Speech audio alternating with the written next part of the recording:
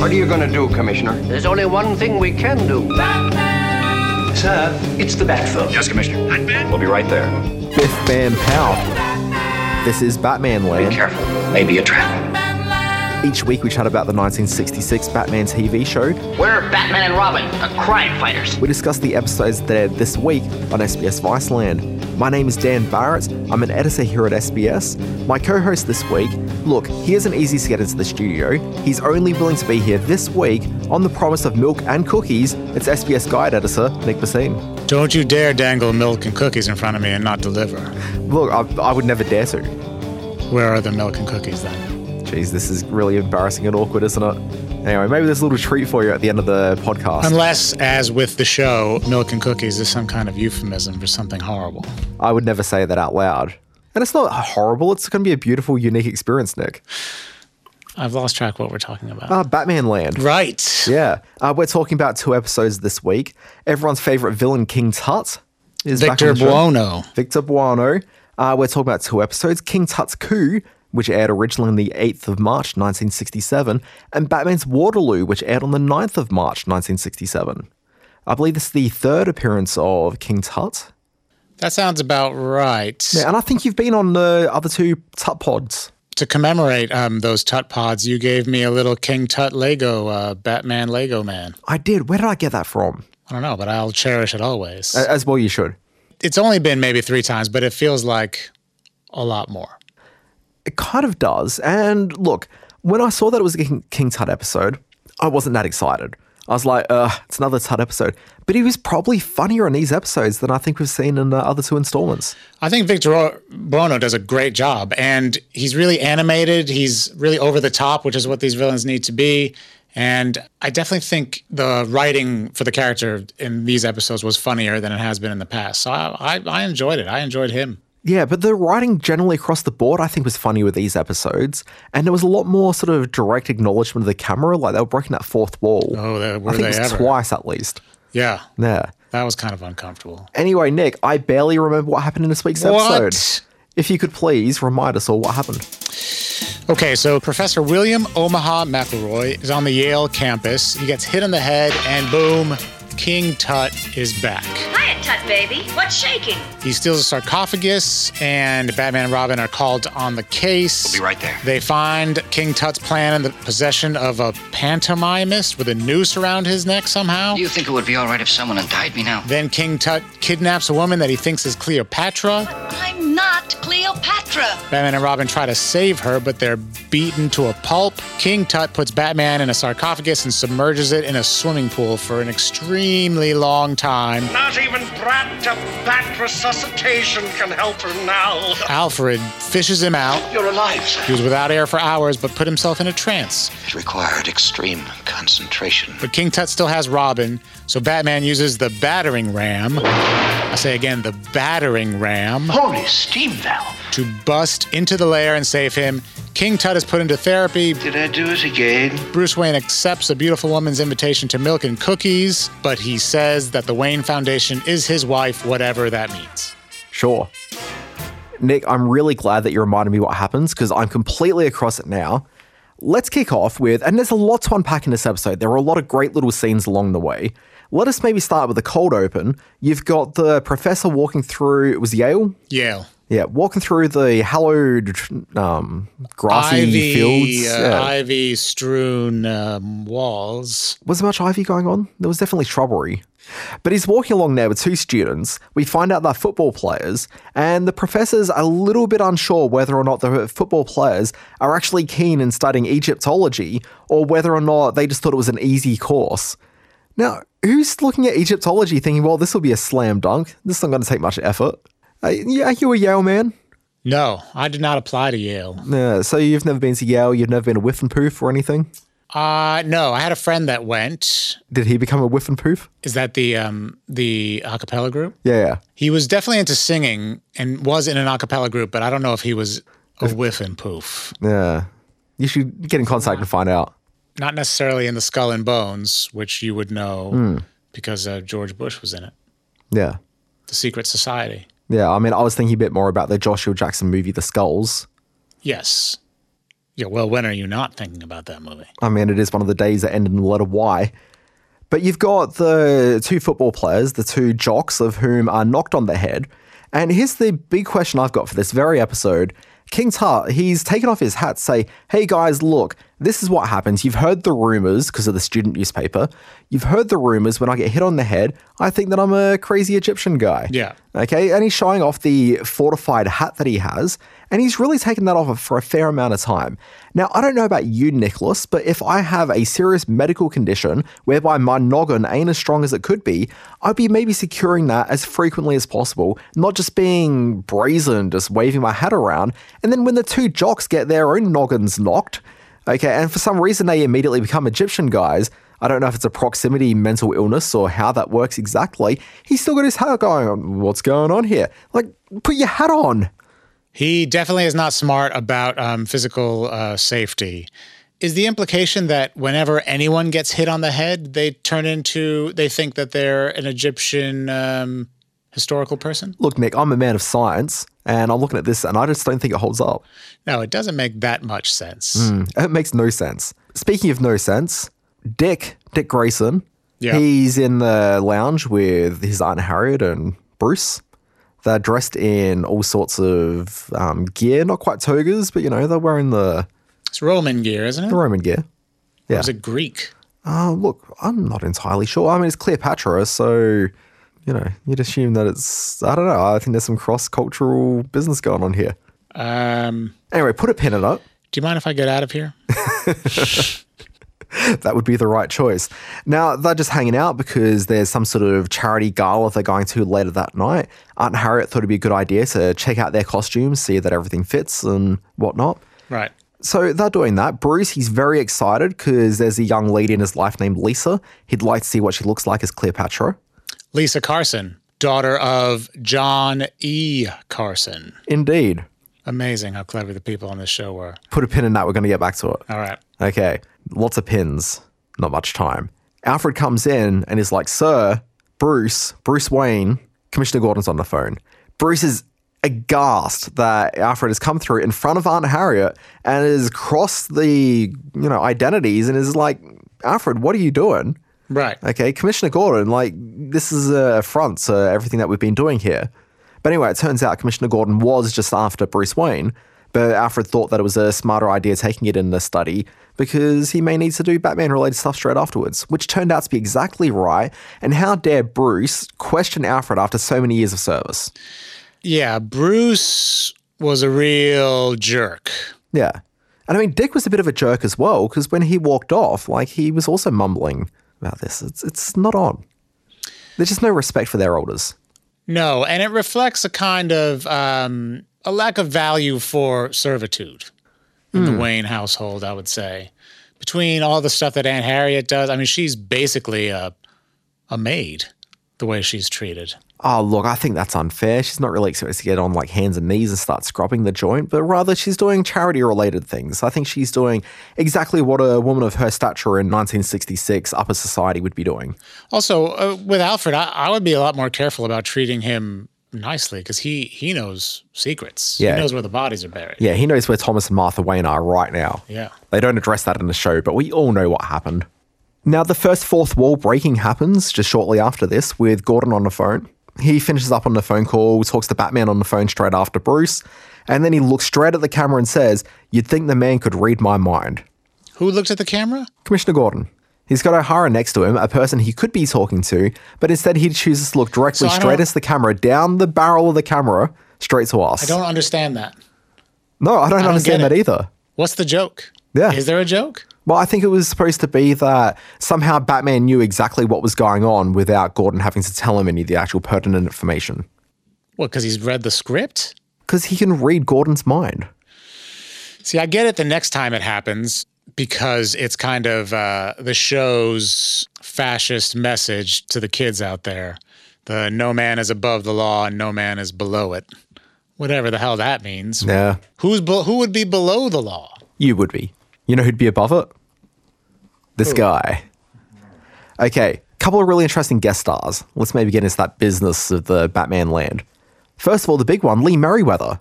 Yeah, she's Catwoman. She was a Catwoman. In the movie, right? Yeah, so she hasn't appeared in the TV show as Catwoman, but in the Batman feature film of 1966, she was Catwoman.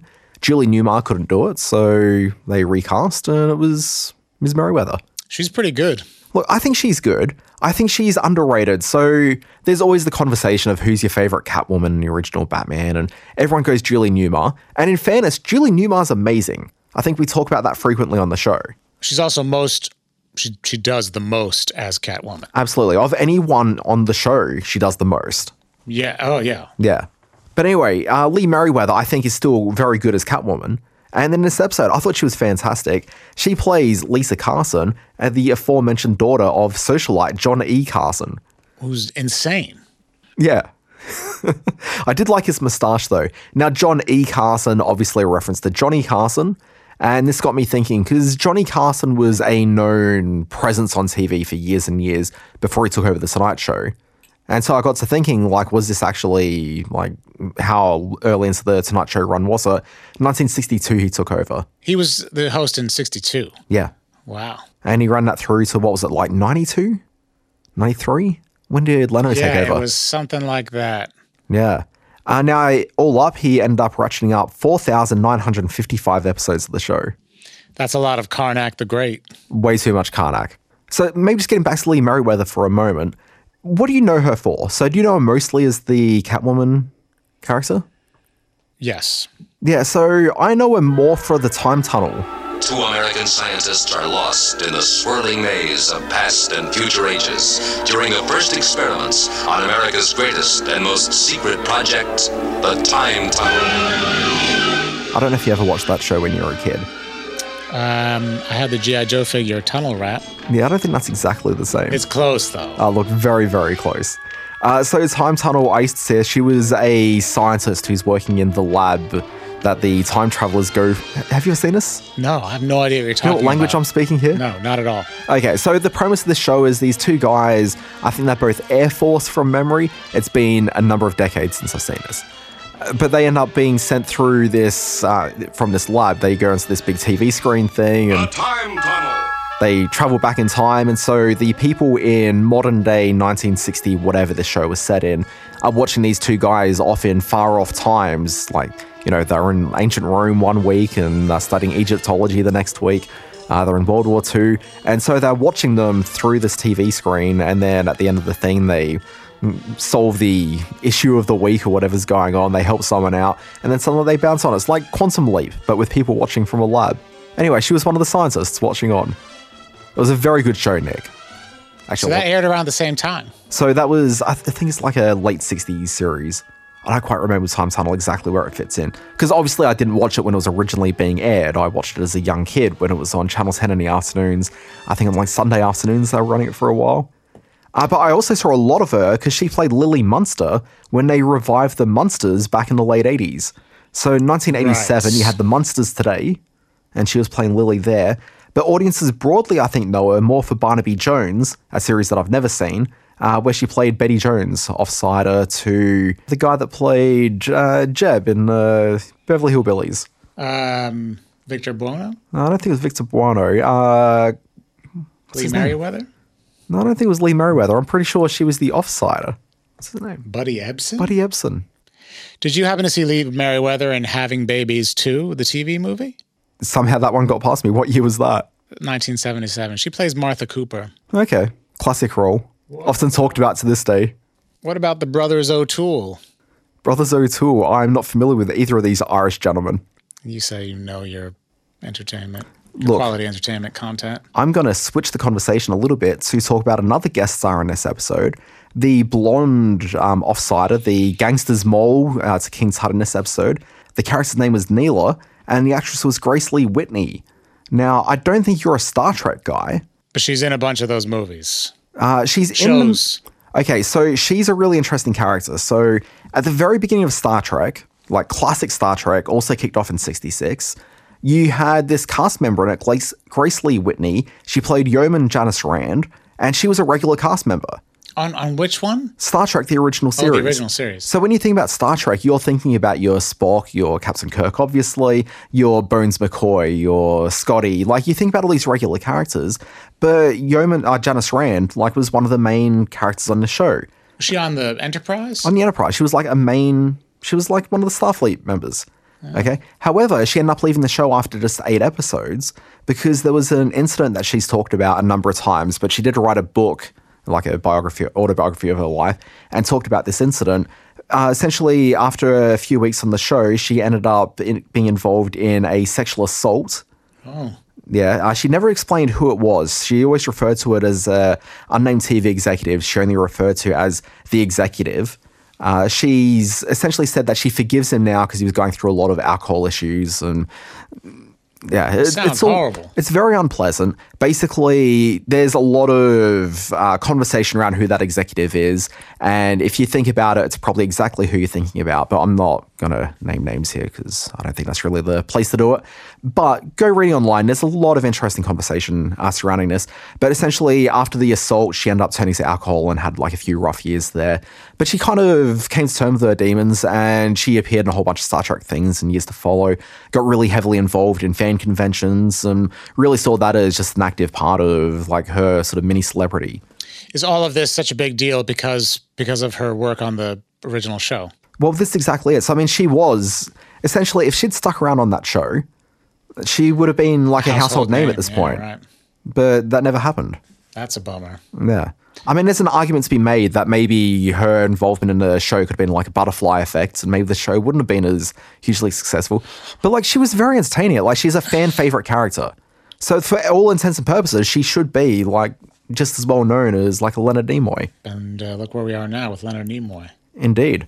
We could probably talk a little bit about Susie Knickerbocker. Yeah, who the hell is Susie Knickerbocker? So Susie Knickerbocker, I had no idea what was going on. Also, did Susie Knickerbocker not get the note to not just stick her head straight up? She needs to look like she's coming out of the window at the right angle. Otherwise, you can tell that this is just turned sideways. Look, I thought that she was very charming. So it's a lady by the name of Eileen Mail. What?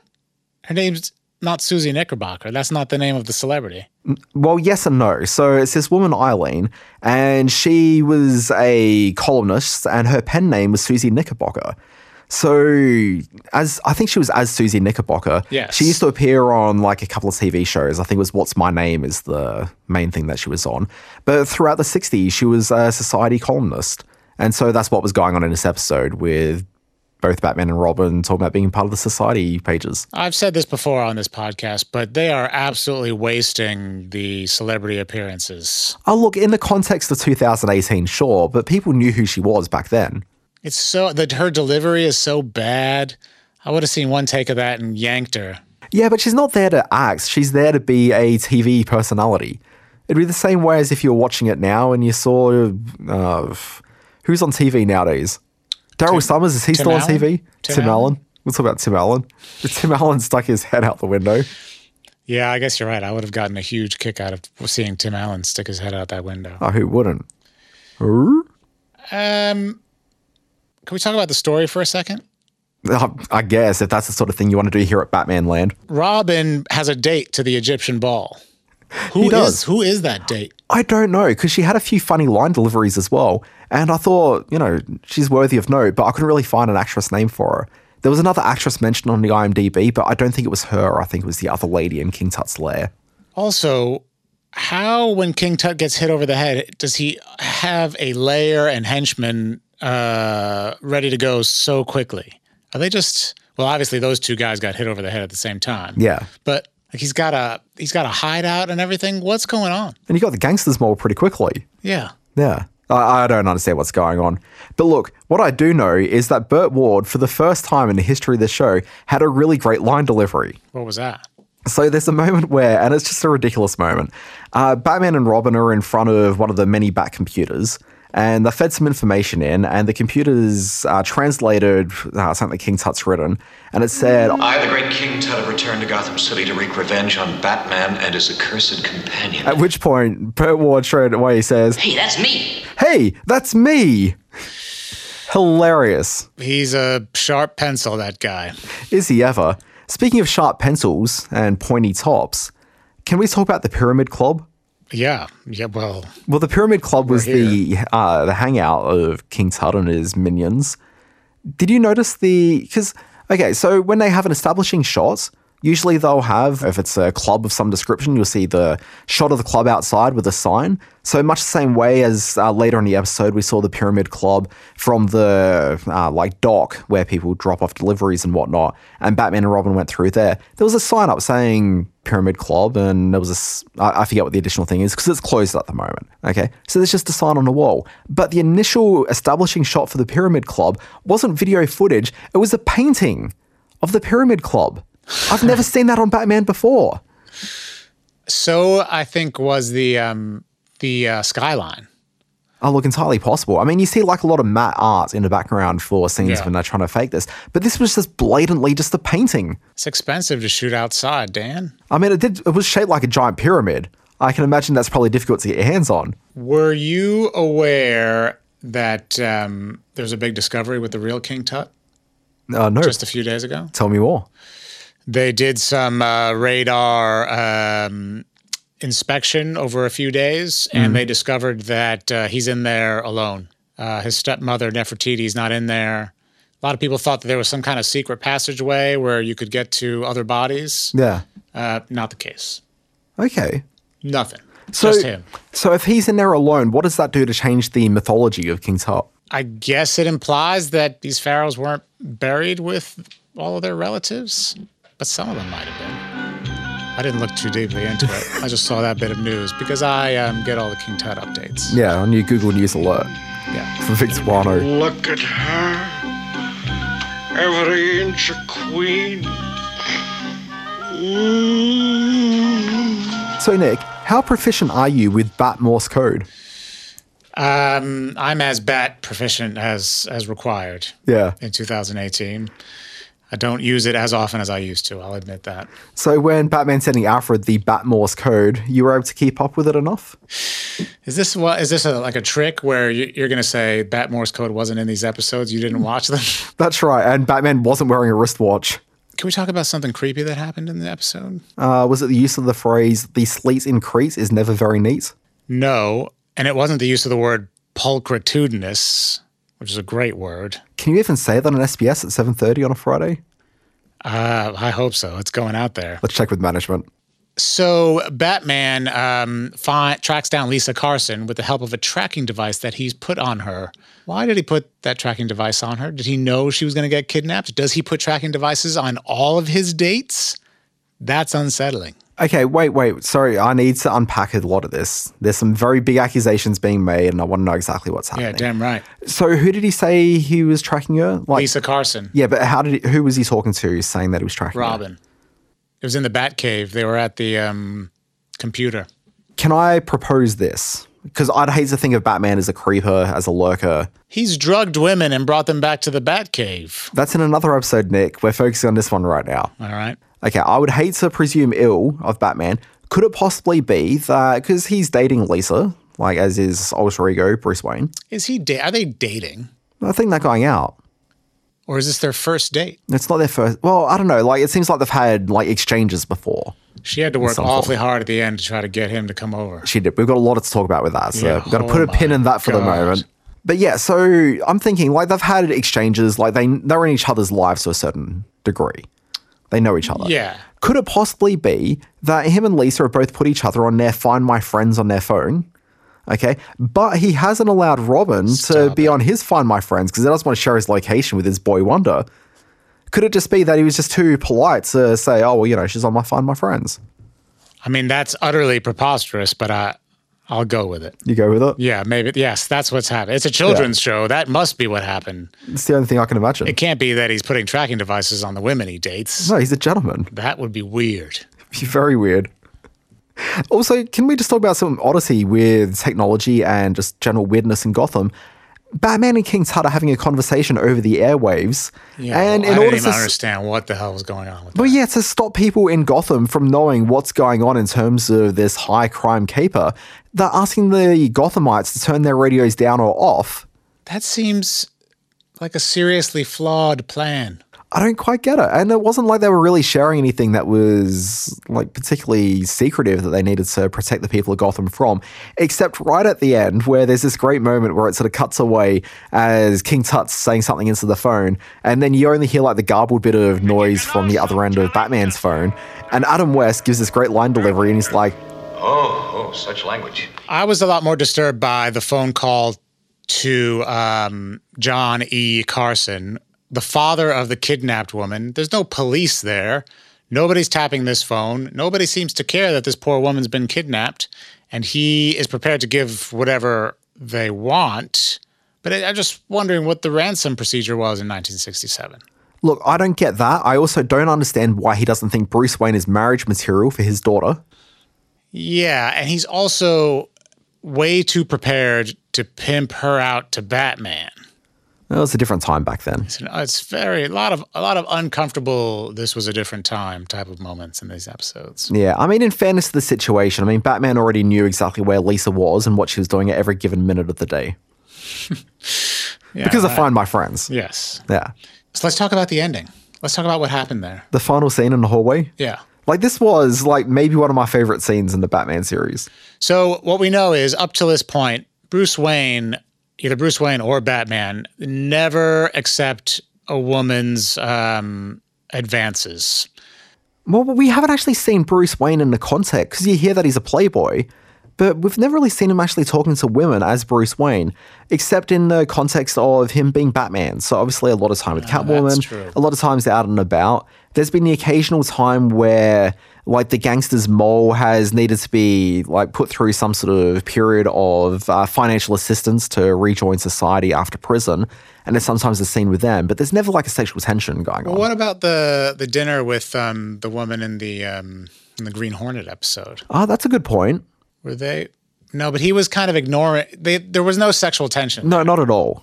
Well, it was supposed to be a date, but like there were the two guys that came along. It was both Britt Reed and... Yeah, you're right. Maybe this is the first time we've seen Bruce Wayne. Do they call him billionaire playboy in this show? I feel I've heard the phrase playboy in the show before.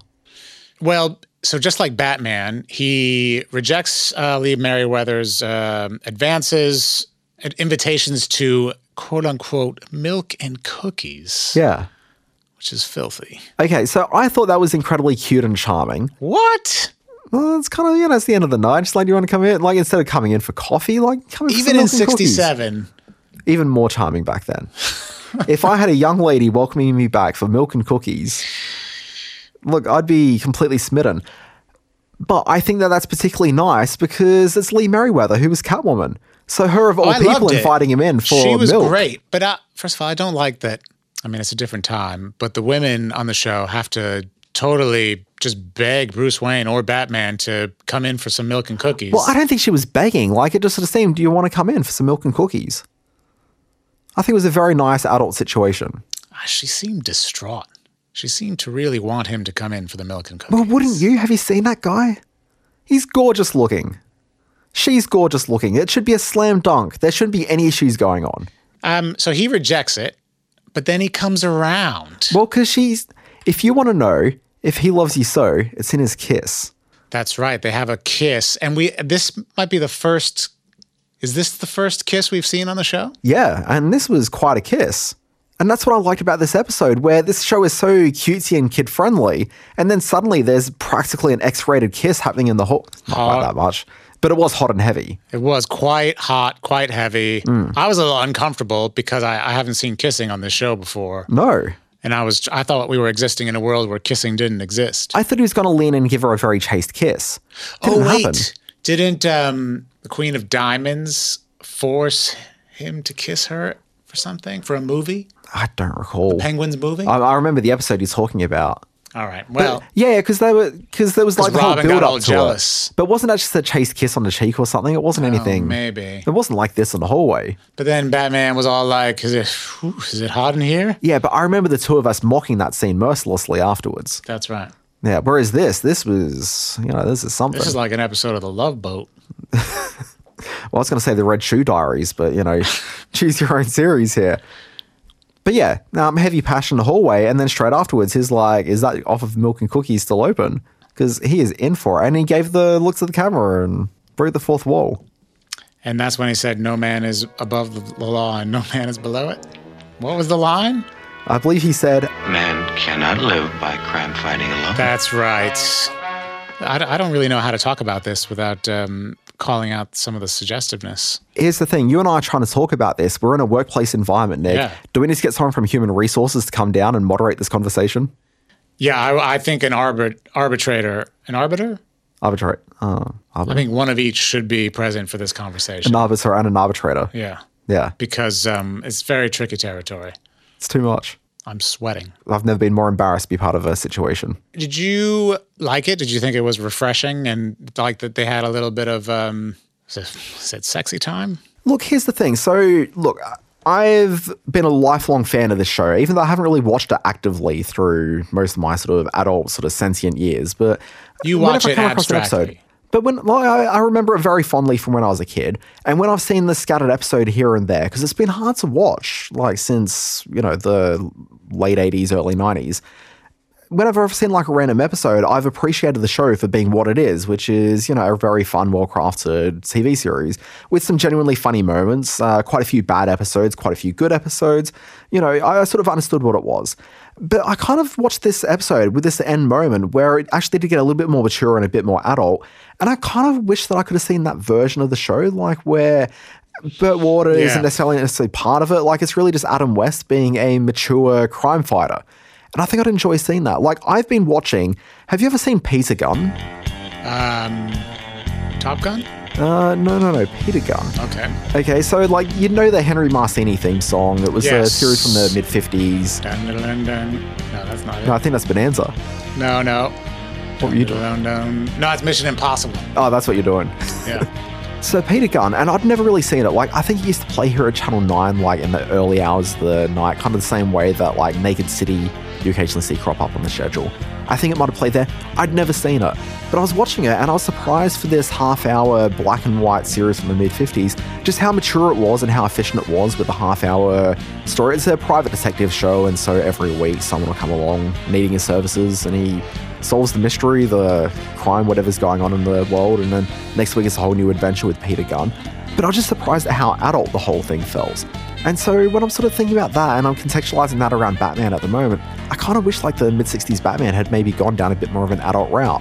And I've never felt that until this very episode. I think you make an excellent point. God knows what people in the 60s thought about when they're creating TV shows. But like if they were planning a children's TV show, even so, I think it stands to reason that if you have more of this kind, more dating, more Bruce Wayne love interests, legitimate love interests, not just people, not him just saying, no, I'm married to Wayne Foundation, which is a weird thing to say, it would have broadened the appeal of the show. Well, possibly. And the thing that we're finding towards the end of this run of the episodes is the ratings for the show were quite dramatically down. At this point. In the 1960s. On Viceland, they're doing remarkably well. Well, yeah. I mean, part of the cultural conversation. Very much so. They actually are doing pretty well on Viceland. But back in the 60s, like this show was faltering. It wasn't really performing as it was. And you notice in this episode, they make mention of Barbara Gordon, who we know is Batgirl. That's right. I remember that. And I think this episode is very much just laying the groundwork for Barbara Gordon becoming a character in the show, because they brought her in because the ratings were flagging. And so they brought in a girl. She does liven the show up a fair bit, but they also reduce the budgets quite dramatically for the third season as well. Just as a side note, the way they introduce Barbara Gordon is to have Commissioner Gordon, who's already established as a complete dunce, to complain to Batman about being worried that she is going to be hit over the head because she's in college and lose her mind and think that she's Cleopatra or something. That was he was worried about that. Yeah. And it was fun that Batman called him on it. Yeah, I'm glad he caught, but yeah, I mean, how dumb is this guy? Look, exceptionally dumb. But that to me just seemed like they were shoehorning in a reference to Barbara Gordon. I mean, if the ratings are flagging, why not have more love interests, maybe switch up? Like, I love the fighting style. Don't get me wrong. Yeah. Thank God there's always a chandelier for Robin to swing on and kick somebody. But maybe make it a little bit more realistic. Well, this is what I wonder. So you've got this episode where they do play around with the form of the show just a little bit more than they used to. I'm wondering if at this stage they were actually wondering whether or not they would go down more of an adult route Okay, but they obviously choose not to because when Batgirl comes into it, if anything, they sort of double down on it being a kid's show. So it becomes a little bit goofier, it's a bit crazier. But I do wonder, like, maybe there's something about that scene where if they thought it was working, like maybe it's the thing with Batman going out on dates quite regularly and, you know, just becoming more of like a fleshed out real character to a certain degree. Yeah, no, I agree. I think it would have been nice. Yeah. Nick Bassine, each week we like to really take away something from the show. We'd like to learn a lesson. Now, every week we've learned a lesson. This week, was it any different? Well, we've already kind of covered it, but I learned a couple of things. First, that no man is above the law, which I understand, and no man is below the law, which despite your explanation before, I still don't understand. But also that man cannot live by crime fighting alone, which is the big takeaway from this episode. It happens at the end. Bruce Wayne goes in for milk and cookies. Presumably, they eat milk and cookies together. I learned a very important lesson this week. And look, it's a lesson I've known, but there's just something about modern day convenience is just so easy. Sometimes you just don't necessarily want to really engage in this. But I learned from Batman, because if Batman can do it, I can do it. Buy locally. That's right. Absolutely. That was a great message. Yeah. I mean, sure, in this case, it's Batman with his costumes. He buys from a local Gotham person. Okay, but maybe I should be doing the same. I was worried that they were revealing, like that's halfway to revealing their identities. Oh yeah, we get our capes locally right here in Gotham City. If somebody finds where they get the capes, then you find who Batman is. They were just talking to a woman on the street. Like, it's not like that person's a gossip columnist who's likely to report that very information to Gotham. Anyway, shall we just wrap this thing up? Yeah, let's wrap it up. Yeah, we've got places to be. That brings us to the end of another Batman Land for another week.